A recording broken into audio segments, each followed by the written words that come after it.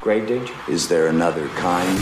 You see, the useful idiots that the Soviet Union, that Lenin put into America, are now the useful idiots from the Chinese. US President Joe Biden, who has had another week of gaffes, confused moments. They're coming down on America like Pac-Man, eating us up alive.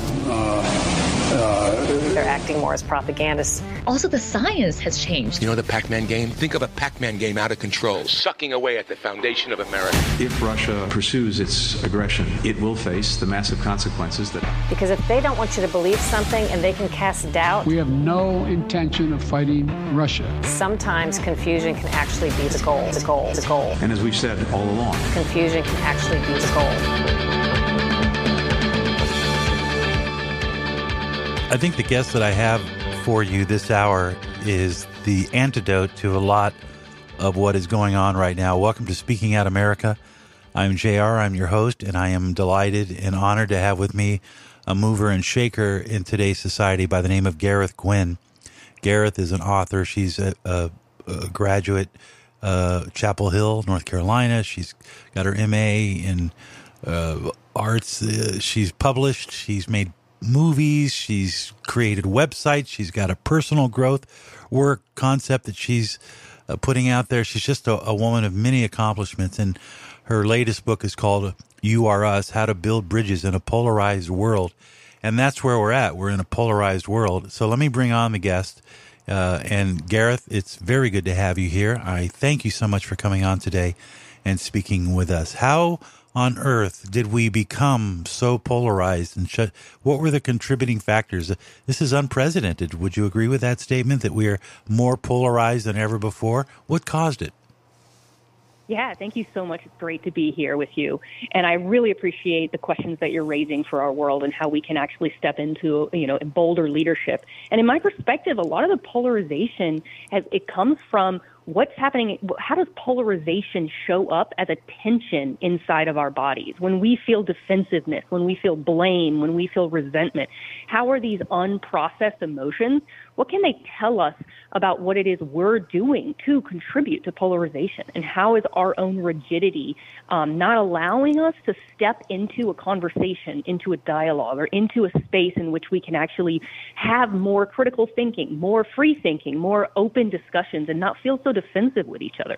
So in my perspective, a lot of the polarization comes from the inner world and not dealing with our own traumas or limiting barriers that would allow us to, have that type of spaciousness in a conversation.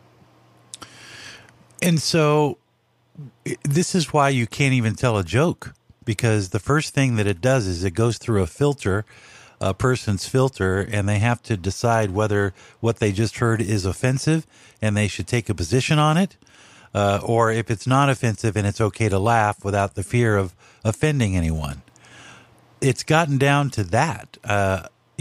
Even just a joke can be politicized. Everything is politicized. The weather is politicized. And again, I'll just pose it to you. When did this start accelerating to the level you've been to, if you mind, when did you what was your class at UNC? Yeah, I graduated UNC class undergraduate in 2007 and 2015 from graduate school at UNC in the journalism school. And so, yeah. So even then, when I was, what was it like on campus? Yeah, a lot of this was relevant, but my understanding is that it has increased today, and that these conversations, particularly in the academic spaces and communities, are more tense. There is more less space for exploration, and I think that in some ways, it's a lot worse than when I was there. And at the same time, the approach that I'm taking is sort of trying to bring back a radical responsibility to victim mentality and saying, okay, well, if I don't feel open to speak in these spaces the same way that I used to, then what is it about my own righteousness or my own defensiveness that can allow me to generate actually and take responsibility for showing up in a space where I don't actually invite defensiveness from other people, but I can still speak my mind. I can still speak my ideas and my expression, and do it in a way where I'm inviting inspiration from people and curiosity from people. And how do I shift out of saying, I'm not allowed to speak, or feeling victimized myself by victim mentality? And so sort of orienting around what is it that we can actually do have control over, and how does actually taking responsibility inside ourselves for how we show up then actually have impact on the type of response we receive in the external environment. All right. There was a poll out not long ago, Gareth, that said that 70% of youth do not feel they are looking forward to a better life ahead than their parents.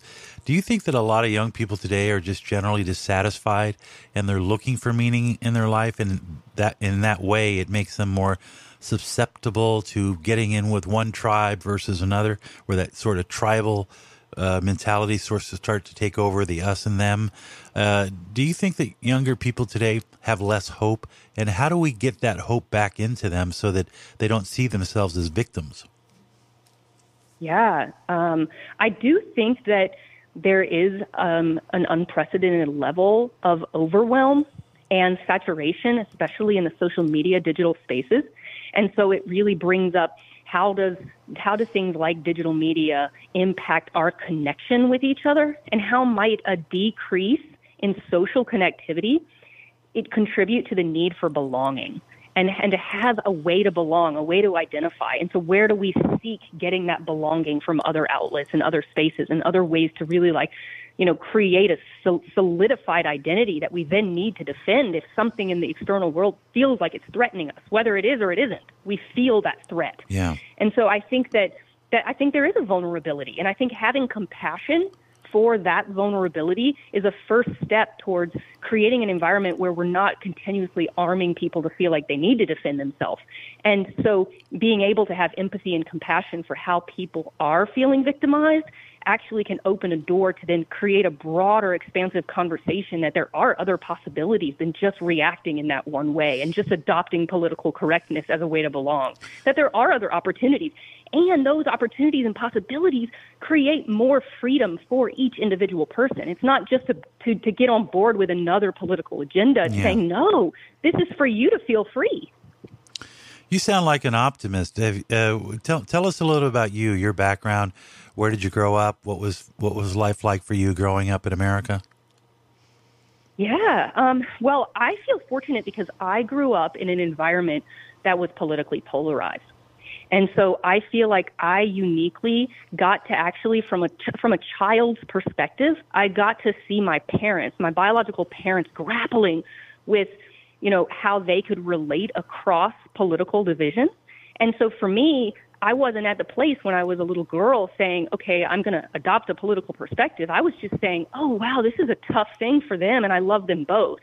So I could hear and see things that they couldn't hear and see in how they were relating.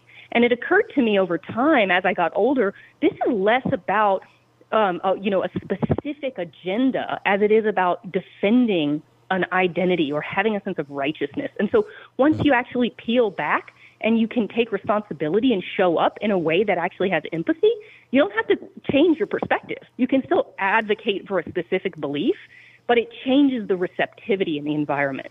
So I feel fortunate that I got actually to experience that so close and be able to actually move towards it and realize how that tension is something that we can really harness, how polarization is something that's indicating to us a place that we can find creativity, and we can find, if we process these emotions, we actually can be free from this. We can use polarity to our advantage and actually create, new possibility from it. There's a saying that comes from a man who I respect, Dennis Prager. He says, first, let's figure out where we agree, and then we'll work from there. And I love that approach because you're not always going to agree with, like you say, my wife and I are pretty ideologically different, but it's that ability to get along and coexist, even if you aren't in agreement with whatever happens to be in the news that day. That's a skill that you have to learn in life. It's not an easy skill to acquire. But I get what you're saying. You got to watch your parents, and they were tussling back and forth, and kind of like the old Paul Simon song, things were flying, but you also saw in that there were two individuals who were trying to find common ground. And I think that when Jordan Peterson said, you'll find that people have more in common than they don't if you just take the time to listen to them. And maybe we need to do more listening and less talking. Yeah, I appreciate that. And I feel like when we feel threatened by something someone said, can we get curious about why we feel threatened? And so that allows us, like you're saying, to listen more instead of retreat into a space where, I just need to defend myself because I feel threatened. So if we can, like you're saying, we can expand our capacity to listen and to hear what someone actually is putting forth, and we don't have to agree with it. We can just be with that dissonance. You know, it's funny. I don't know how, are you on social media a lot? I know I am. Yeah, I appreciate social media, actually. Yeah. But what I find is I fall into that step of if I read a particular person on Twitter that I don't agree with, or they say things over time that irritate me, I'll just unfollow them. But that's not really the answer, because if you just start unfollowing people that you don't agree with, pretty soon you're in a room with a bunch of people that all sort of they all feed into that polarization that you're talking about. Isn't that interesting? Yes. It's so interesting, and I think you hit the nail on the head there by showing an example of how the emotion that you feel when you read a tweet, could it be anger? Yeah. And that anger, if you're like, I don't want to feel that, then you start to censor, and you censor your own world. There's a responsibility for even the self-censorship, because it's like, I don't want to feel that anger. But if you just are able to be with the experience of anger, there's no need to censor anything. Yeah. That's true. Hey, hang on. We're going to take a quick break. We'll be right back. You are listening to the great program, Speaking Out America. And I'm so excited to have as a guest Gareth Gwynn. She is a wonderful author. The book is called You Are Us, How to Build Bridges in a Polarized World. And we'll be back and talk more about this very interesting topic when we continue.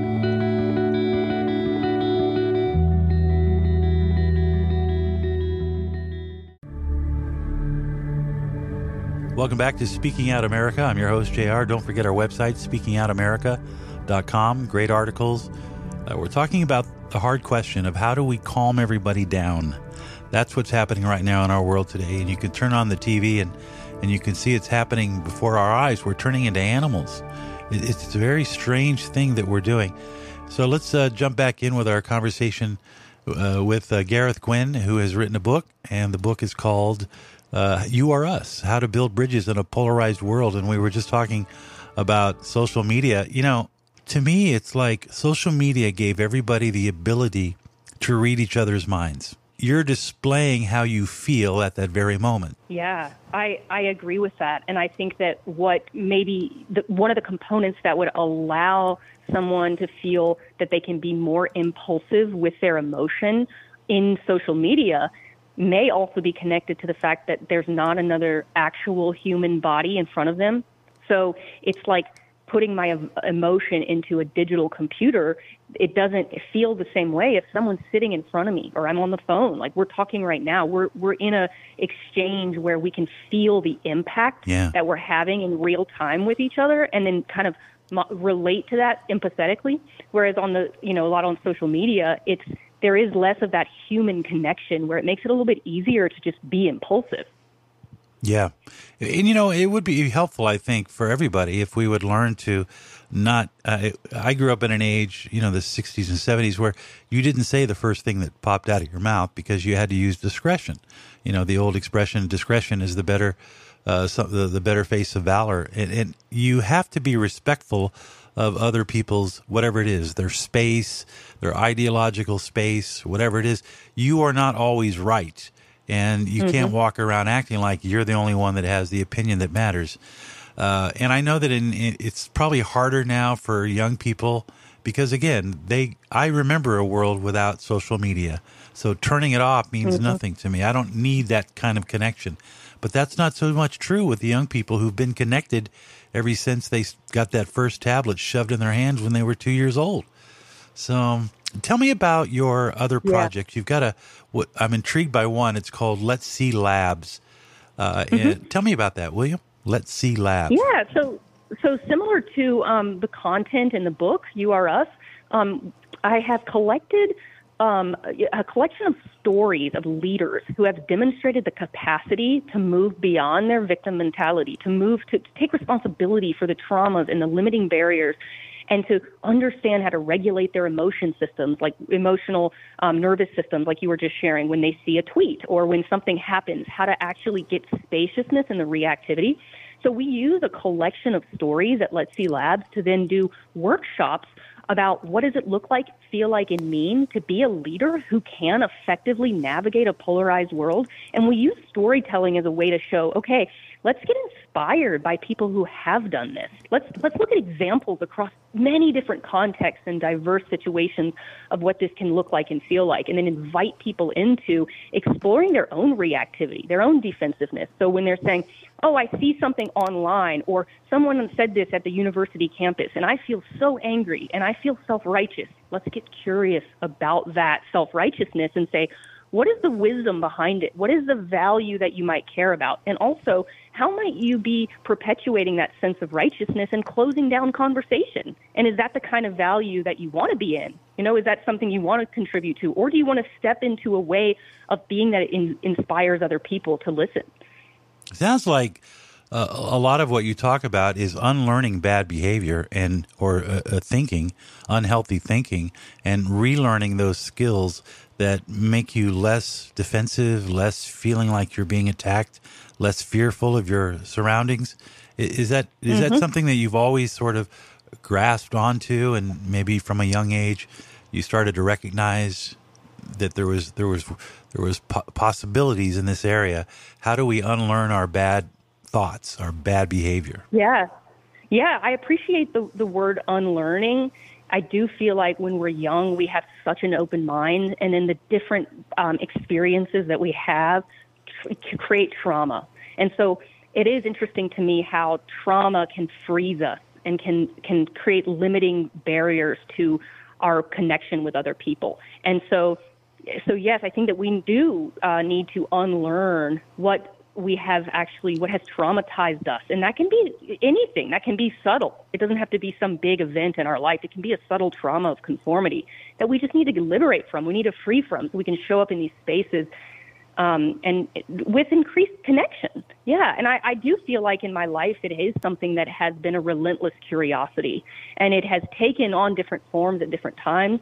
Now this form of these workshops with Let's See Labs on leadership for a polarized world is like the latest iteration. But, you know, ever since I was young, I have had this curiosity about why do people feel so gripped by their emotions all the time? Why do they feel controlled by them? And why do they feel that the external world is controlling their internal experience? Because I do believe that as humans, it's possible to have that sovereignty of our own inner world, and that we don't have to be held captive by what the external world is telling us. Who were some of your influences growing up and helped you come to these conclusions? Yeah, you know, part of my inspiration has been, it's been people who have brought nonviolence into social issues. So people like Martin Luther King Jr., for example, I feel when I read his work, it's more, and it's funny to use the word inclusive in this context, but I do feel there's a radical inclusivity. As a person with white skin in this society, I feel when I listen to him that I'm invited into this work that we can do together in reconciliation. And then there's other leadership styles where I feel like, I can't be a part of that. I'm not wanted here. And so I don't feel that same inspiration. And so I would say the pattern in leadership has been leaders around the world, and a lot of these examples are in the films I have put together, actually, but who have stepped into the responsibility for showing up in a nonviolent way, in a way that inspires other people. And that's actually rooted in the issues that people are fighting over. So all these wars and conflict, we take those identity markers and we kind of pull them apart and deconstruct the hero-villain or the victim-oppressor narratives, and we just look at the complexity and nuance of humanity. And I do feel people who've been willing to do that have inspired me, more than kind of the traditional social activism, which feels more divisive in some ways to me. And also I appreciate that as another form of somebody's trying to say something, and I'm curious about why would I feel threatened by something that someone said. And so that's helped me too in my own transformation journey to really find what hooks me and then get free from it. Are you about taking young people that are still trying to get their bearings in life and giving them some helpful tools so that they can make better life decisions? Is that how you see your role? Yeah, definitely. Yeah, we work with people of all ages, academic environments, and also in corporate environments with teens who are also feeling the impact of polarization that's happening in society, right in organizations as well, and impacting the way that teams work. So, yeah, we work with all sorts of people, and I appreciate your phrasing of that. It feels accurate. I think the way that we get out of the mess that we're in and all these social ills is going to be by improving our quality of thinking. So I get it, and I appreciate what you're doing. So I appreciate you, and I hope that you'll come back and see us again too, as well. Thank you so much. Yeah. I appreciate this opportunity and this dialogue and your really great questions and just being able to bring these kinds of dialogues forward. Thank you so much. Gareth, Gareth Gwynn. And the book, again, is You Are Us, How to Build Bridges in a Polarized World. And real soon. Thank you again, Gareth. Have a good day. Thank you. You too. All right, we'll be right back. Speaking Out America continues.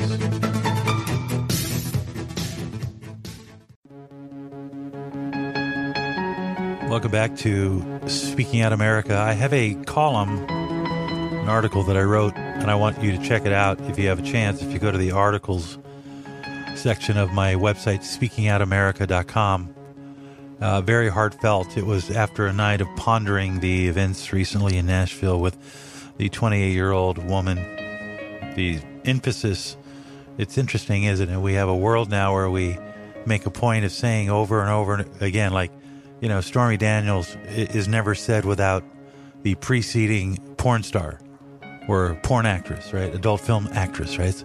And then with Audrey Hale, the woman who shot those people at Covenant Church, you know, it's always preceded by the transgender Audrey, as if that had anything to do with it. Because at the end of the day, and I talk about this in my article, it is about the hatred that is going on, and we spoke about that with my previous guest, Gareth, a moment ago.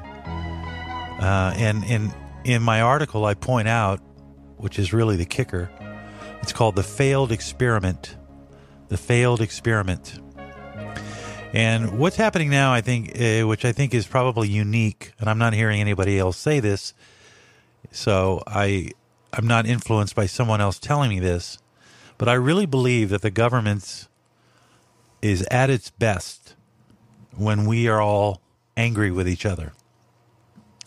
If it's clear for me, at least, to see that Joe Biden wants an all-hands-on-deck government approach to in his mind, because you think about this, he has never had a job outside of politics. And he has never had to run a business, although he has a pretty good side hustle going on.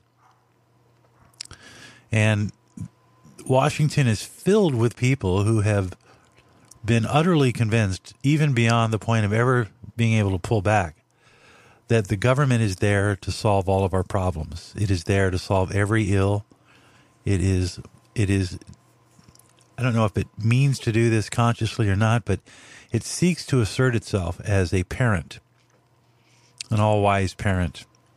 And then when things go wrong, they never admit that they made mistakes, like with the COVID pandemic. They'll never admit that they did things wrong. Politically, they don't want to ever admit that they did anything wrong. Andrew Cuomo will never admit that he had any part of the thousands of people who died from the pandemic because of his decisions, forcing people into elderly care homes when they had COVID instead of getting them treated. And so it's just the way it is. And it's perfectly captured by David Mamet. David Mamet is a screenwriter, and I've seen him. He's actually a very smart man. Well, I'm sure politically we probably have some differences, but he seems like a pretty intelligent guy, and he makes some astute observations, one of which he writes in the movie The Verdict from 1982. If you remember the Verdict from 1982, Paul Newman is in it. Actually, Bruce Willis makes his first cameo. Interesting thing. If you notice the juror in the back, if you ever go see The Verdict, if you look in the back at the end when they're giving the final summation, you'll see a man there sitting alone about 3 or 4 benches deep. That's Bruce Willis. He's just sitting there. He's not in the jury box. He's in the He's playing an extra. Anyway, just kind of a side note. But David Mamet writes, and of course the screenplay, if I'm not mistaken, may have been, I could be wrong about this, but the guy who wrote A Few Good Men, I'm not sure. But David Mamet wrote the following words as spoken eloquently by the late, great Paul Newman. And I want you to listen, because this is the same battle that we are having today. When you think about Audrey Hale, and you think about the fact that she legally acquired those weapons, but she had hate. See, this is where we're going with this. This is what everybody's talking about, whether the rhetoric of the left or the rhetoric of the right, or who is ultimately responsible, who drove that woman to go into that covenant church and take out those people, and for what reason. It must be a societal problem. And the bodies weren't even cold, and you had every right-wing politician jumping on, saying, we've got to stop this. This has got to end. We've got to confiscate weapons, ban weapons. The weapons are the problem. And then you got the people on the right who are saying, how can you take these people's deaths and turn it into a political opportunity? Because the people on the right believe that the government ultimately, and they don't care how they do it, they want the guns. They want a disarmed populace, just like they have in Australia, so that when the time comes and they got to turn the screws, they don't have to worry about who has the weapons. That's what the right thinks.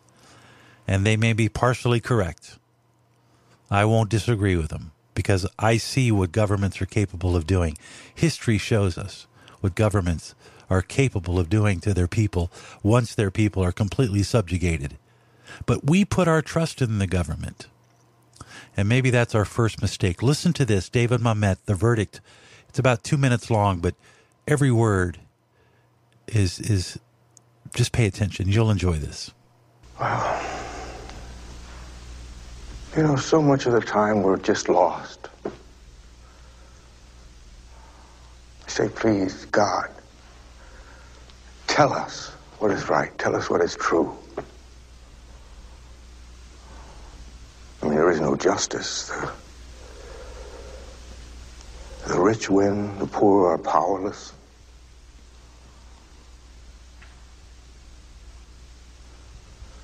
We become tired of hearing people lie. And after a time, we become dead.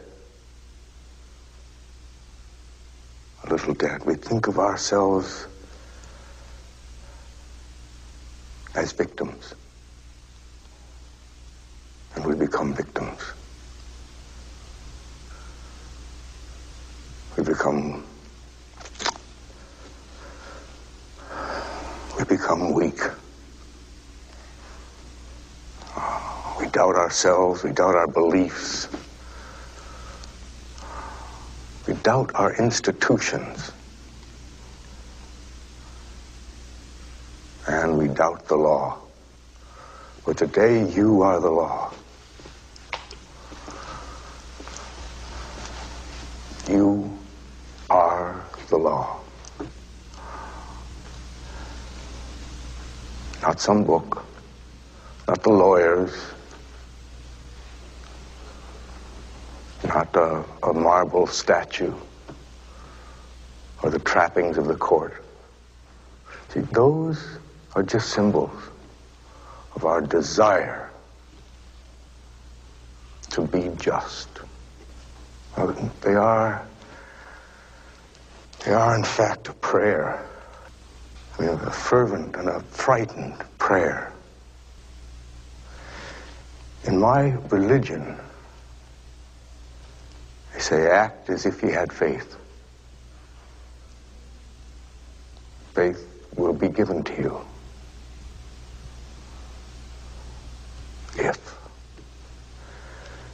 If we are to have faith in justice, we need only to believe in ourselves and act with justice.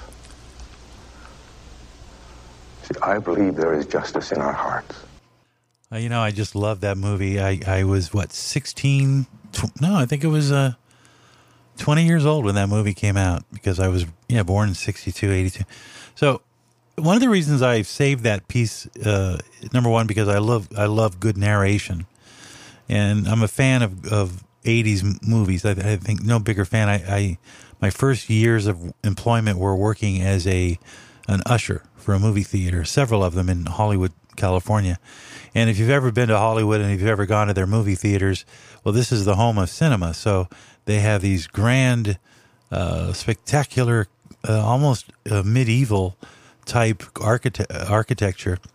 And many of these great Grauman's Chinese Theater, the Pacific Theater, the Pantages Theater, they were before screen movies came out. They were also vaudeville and stage acting. So, for me, the glitz, the drama, the spectacle, it's always touched me in a way that has stayed a part of my personality, my character. And so I've always hung on to great moments. And oftentimes during the show, you'll hear me do drops from various classic movies because the truths are eternal. And that's, I think, the point with Paul Newman is that the truth is eternal. And that's why I wanted to play that for you. So much of it rings so true, even to this very moment. We'll be right back.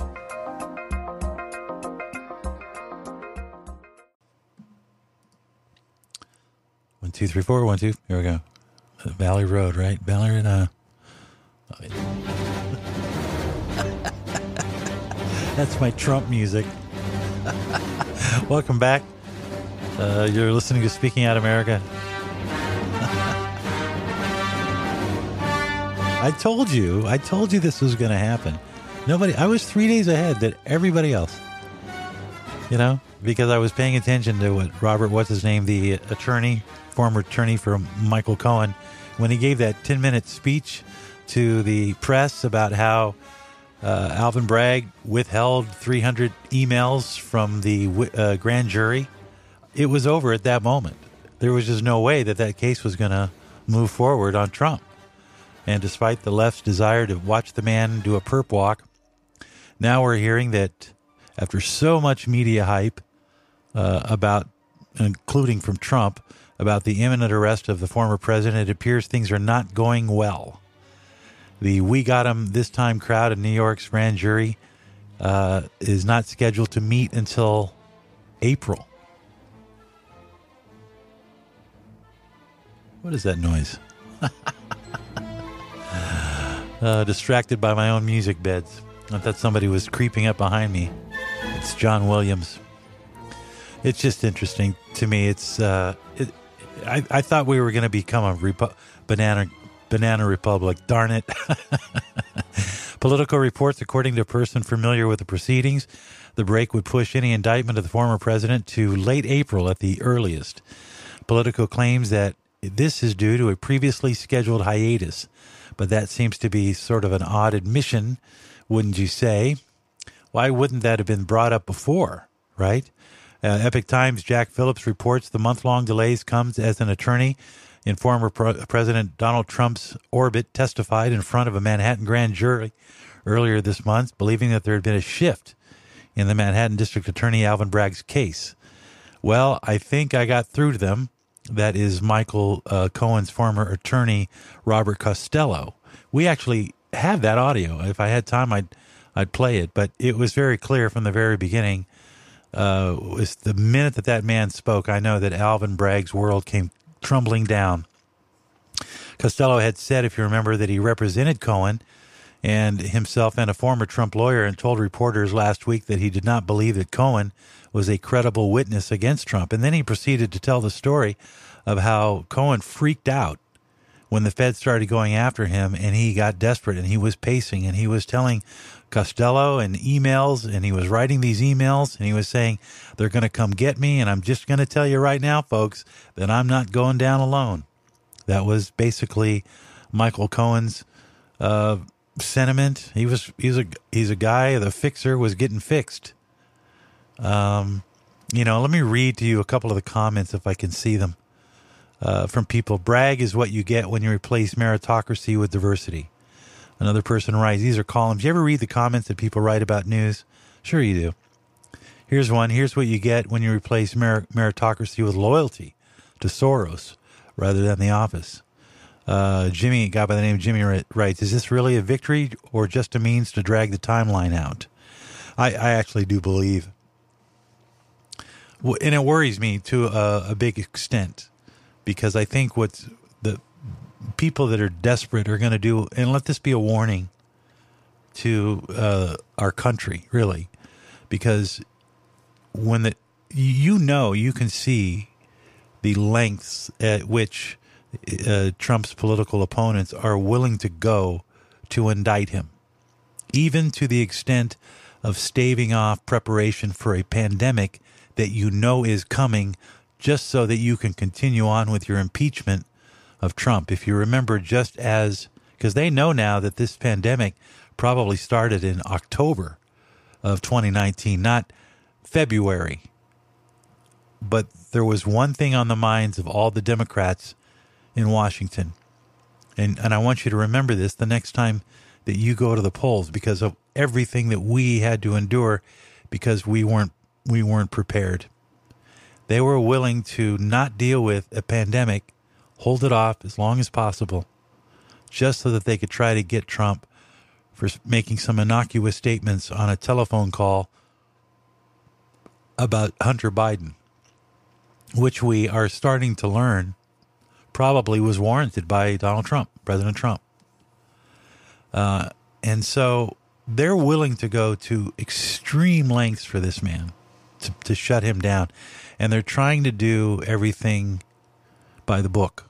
They're trying to get him. Their thinking is there's something that's got to stick with this guy. I mean, there's no way that he could have all these deals, all these arrangements. There's just no way that he could not be guilty of something. We've got to find a crime on this guy that will stick, that will prevent this guy, because if we don't, he's going to be elected. Unless they think they can pull a fast one again. You think about that for a moment. The Democrats don't want Trump. And the more they, I'll tell you something. I'm not trying to, well, maybe I am, but the Pharisees and the Sadducees were very, very careful about apprehending Jesus before they had to have a case. And if you remember, they brought the blind man because they were trying to show that Jesus pulled a miracle on the Sabbath, which would have been enough to get him thrown into jail. I mean, that's how desperate they were even willing to take the testimony of a blind man. And of course, we all know the story. I mean, we sing it at funerals all the time. I was once blind, now I see. That's all I know. And that man did it on a Sabbath. I have nothing to do with that. And I see the same thing playing out, is that they don't want this man to be the president. So what are they willing to do? Are they willing, and I'm talking about the Democrats and the media, are they willing to start World War III over this? Are they willing to start a civil war over all of this?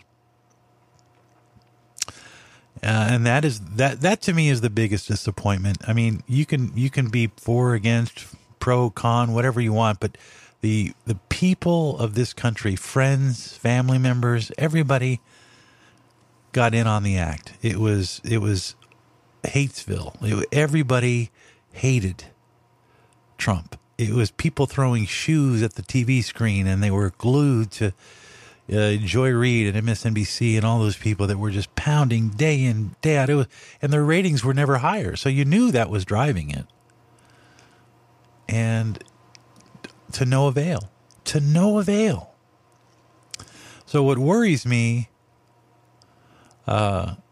is that if they're willing to go to those extremes, if they're willing to throw the Constitution out the door, if they're willing to, and it's, like Paul Newman, there's the rich win and the poor lose. The rich win and the poor lose.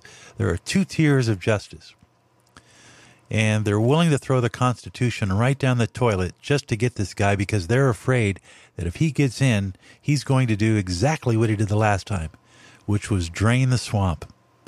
And I encourage you to go to my article, which I wrote, called The Failed Experiment. And you'll understand the gravity of the situation, because if they can't stop Trump legally, what do you think they're going to do illegally that we may never know about? We may not know what private conversations are happening right now. We don't know. But you know that those conversations are happening. you know that there are people who are willing to sell their souls to the devil to get their desired end. And the desired end at this point really is Trump, not making him or not allowing him, as Liz Cheney said, anywhere near the Oval Office. And so that's the warning. The warning is, what are these people willing to do? And they're willing to do a lot. I'm telling you, this is not going to end well. And that's what worries me the most about everything, because these people, they want us to hate each other. You know, the government gets stronger every time we get weaker. The bigger the government gets, the smaller the citizen gets. You know, there's a lot of wisdom that you can get from that dumb TV show, Star Trek. But remember the one episode where the Klingons and Captain Kirk's crew were fighting incessantly, and that there was this glowing orb that was getting stronger by the anger, that the anger was fueling this spinning orb, and so that the more anger that was absorbed, the more energy would be sort of sent back to them, and the more angry they got till everybody is dead. And that's what I worry about here.